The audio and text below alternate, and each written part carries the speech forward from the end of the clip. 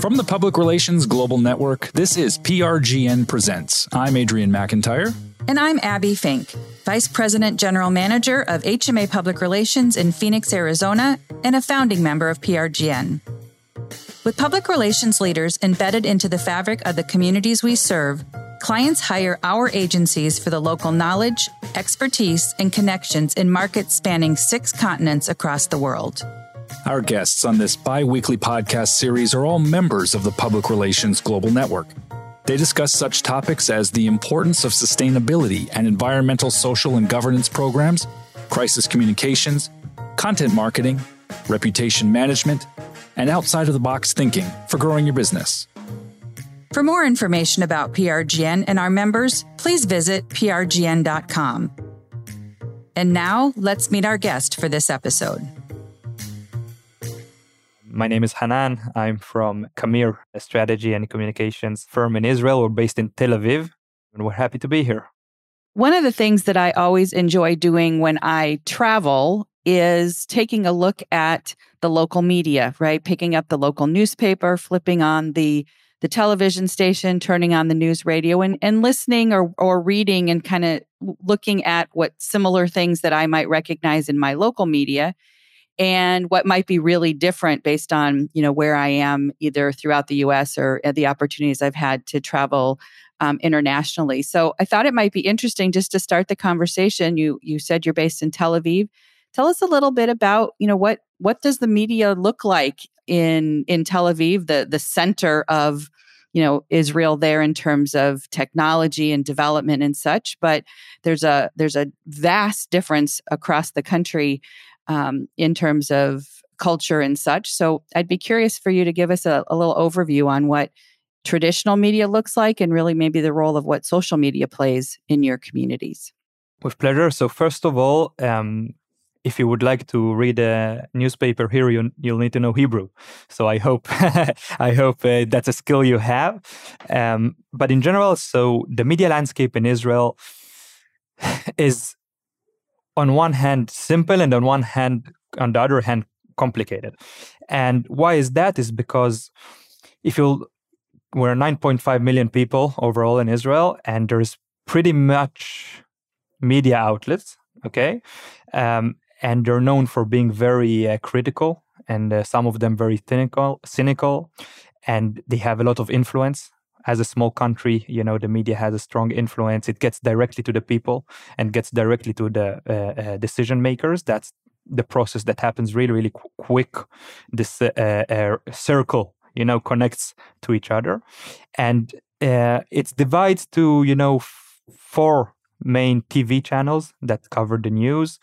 Each and every one, by the way, is perceived in a different way. Some say the most popular channels, 12 and 13, are left-wing. Some say are right-wing. Okay, some channels are government-owned, and that's also have a meaning in that place. And we have traditional print newspapers, okay, 2 which are the most popular ones that are spread around Israel, and 3 financial outlets which are very, very strong and very, very competitive with each other. And of course, as a startup nation that is now becoming also a scale-up nation, in the recent years, many, many technology outlets joined and became strong, and they have strong communities behind them and readers that are very, very relevant to the tech audience here. So the whole media landscape is very, very diverse, but also very, very competitive. And you need to understand how to work inside this landscape, okay? What do you want to talk about? What do you need to be careful from? With which journalist you work with? And what does it mean about the other outlet that you didn't choose to work with as a company, okay? And understand the balance. And, the most important thing is to also understand that Israel is different than, I think, every other country around the world. And that means you need to know how to adapt your message, especially if you're a multinational company, okay? That at the end of the day, many of your press releases are global. The same press release that you send out in the US and in Europe, you also want to send it out here in Israel. But for almost, I can tell you in 100%, many of the messages won't be strong enough or not resonate enough in Israel if you won't give them the right angle and the right adaptation they need to have in order to enter. Okay. And that's not only on the journalist end. Of course, it's also on the journalist end, because the journalist wants to write whatever will interest his readers and whatever he wants to tell his readers or flag to his readers. But it's also how to take this message to your target audience. So the target audience himself also will will hear what you want him to hear, and think about the client or the company back wise based on the message you sent to him. So it's very, very important to know how to adapt the message and how to, there's a phrase I heard for the first time in a campaign I did for a client in Germany, okay? And one of the things, we created all of the materials, it was PR and also advertising, and we prepared all the materials and the creative, and then we hired a firm that did transcreation. It's not only translation, it's to take the Hebrew language or the English language and not translate it to Germany, to translate it and the meaning in a way that it will speak to the German audience. So same thing happens in Israel. And I will say not only, it's not on a basic level. One example that happens a lot is multinational companies that have, they're taking these huge marketing firms, that are global, and tell them, I want to do a campaign in Israel. And then you see an ad on a newspaper that the Hebrew there is somewhere between Google Translate and someone that knows Hebrew. And the readers see that and they understand it. And you need to make sure how you do it. Israelis are critical in their thinking. Okay, they think fast and they want to feel that someone invested in them and believe and appreciates them. We have a big ego. Okay, so it translates also to what we expect to see that the company is doing here on the ground. Do the journalists throughout the country take active roles in social media? We see a lot here in the States where journalists their stories will appear in their publication, and they will quite heavily start promoting, read this story for more information, and use their social channels to do that. In part, I think to certainly get the eyes on the story, but also to elevate themselves as a reliable source for this type of information. Do you see your local journalists throughout the country using social media in that way, or in seeking out sources for stories? Are they actively engaged in that communications platform? Absolutely. Just an example that we had, we did a big 2 pages interview on one of the financial outlets, and the journalist posted it on her LinkedIn, promoting it, saying about the news, because I think journalists are very proud of their work themselves. They don't write about things they don't believe. That's also one of the challenges for us as PR firms or communication firms, is how can you identify what's interesting enough for the journalist, okay, and what will make him want to write about it, and not just stick it down his throat and he won't do that. It's of course he's a professional. So if you find the angle that made it interesting enough, yes, today you see them publish it on their social media outlets, if it's on LinkedIn, if it's on Twitter. Some journalists in Israel are very strong with many, many followers, strong on social media, and very popular. So they promote it, and it can, of course, draw to the story a lot of attention. And by the way, this is another point of something to think about when you try to identify where is the right outlet to go to. Okay. For example, there is an outlet in Israel called Geek Time. Geek Time is a technology outlet, pure technology outlet. Okay. And they have, I think, between 1.5 million to 2 million readers a month. In terms of Israeli numbers, it's pretty much. Especially when the fact is that they are pure tech. Okay, so they have a Telegram group with 15,000 subscribers, and they push the articles into there, and they have a Twitter account and a Facebook page with 120,000 followers. So when you want to do something that is targeted for developers, for engineers, for entrepreneurs, that can be a thought that you need to have in mind. What is the weight of them also pushing it inside the community and not only publishing it on the news website? But on the other hand, you have great tech journalists on the financial outlets, okay, on Calcalist, Globes, The Marker, very professional, very, deep down, looking inside. And you want also them to receive the interesting stories, okay? And that there's always this question, what is the best benefit for the company, okay? We need to understand what will bring the best benefit to the company, also in the short term, when the story is published, who will read it and how it will affect the target audience, and also in the long term, because we want, the client to work with all of the media outlets and not to be associated only with one or two. So that's the whole picture that you need to always put in the account. And social media, yes, it's also part of that. I won't say that it's a major part, okay? That's, there are journalists that have 150K followers and you want them to push that, but it is also a consideration.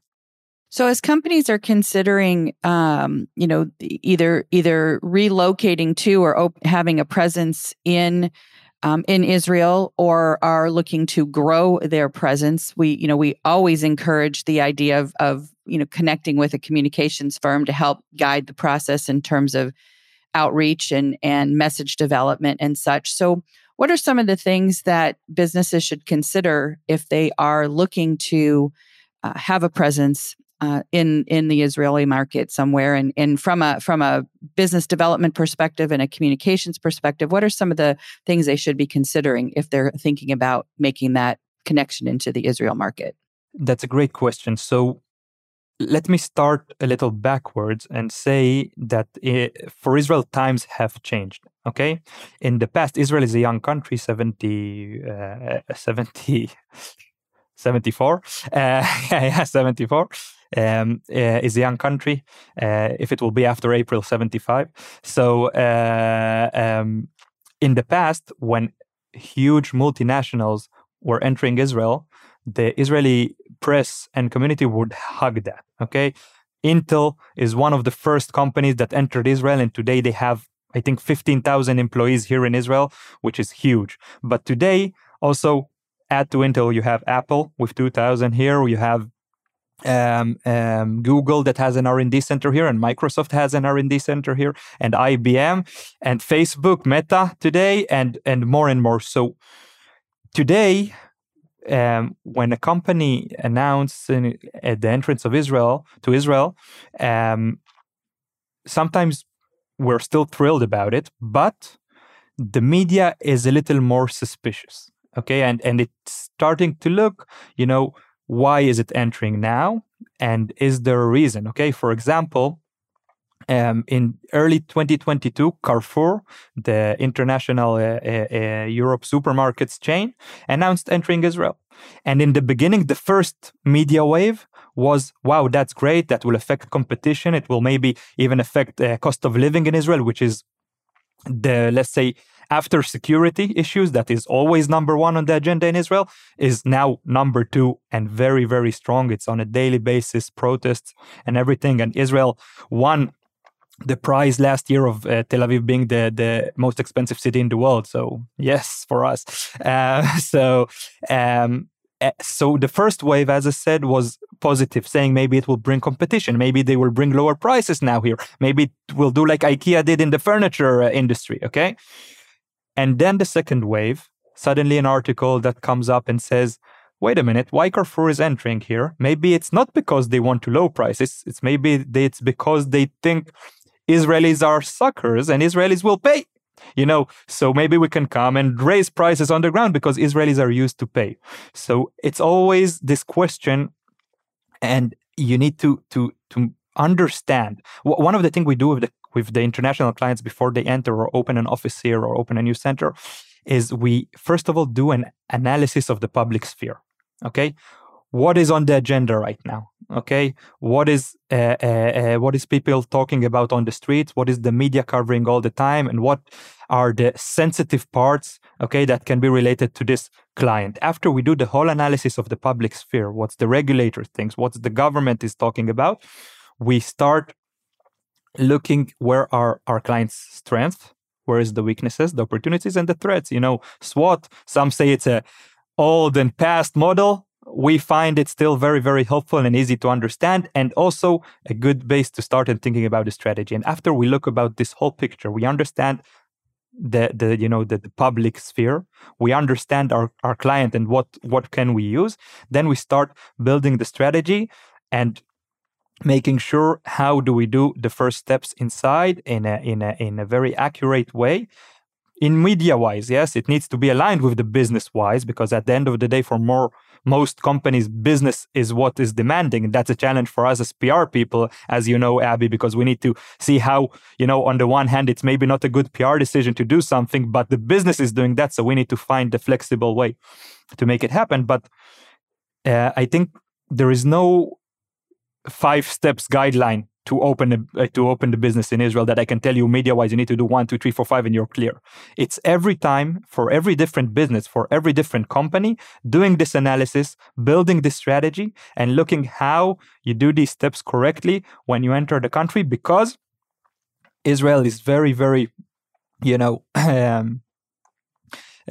bubbly, I'll say, many, many different things, many, many different communities, many, many different topics happen all the time. Things are changing all the time.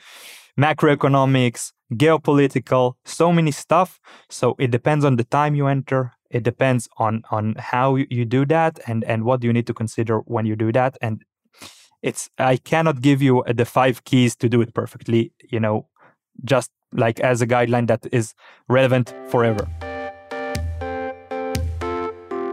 Thanks for listening to this episode of PRGN Presents, brought to you by the Public Relations Global Network.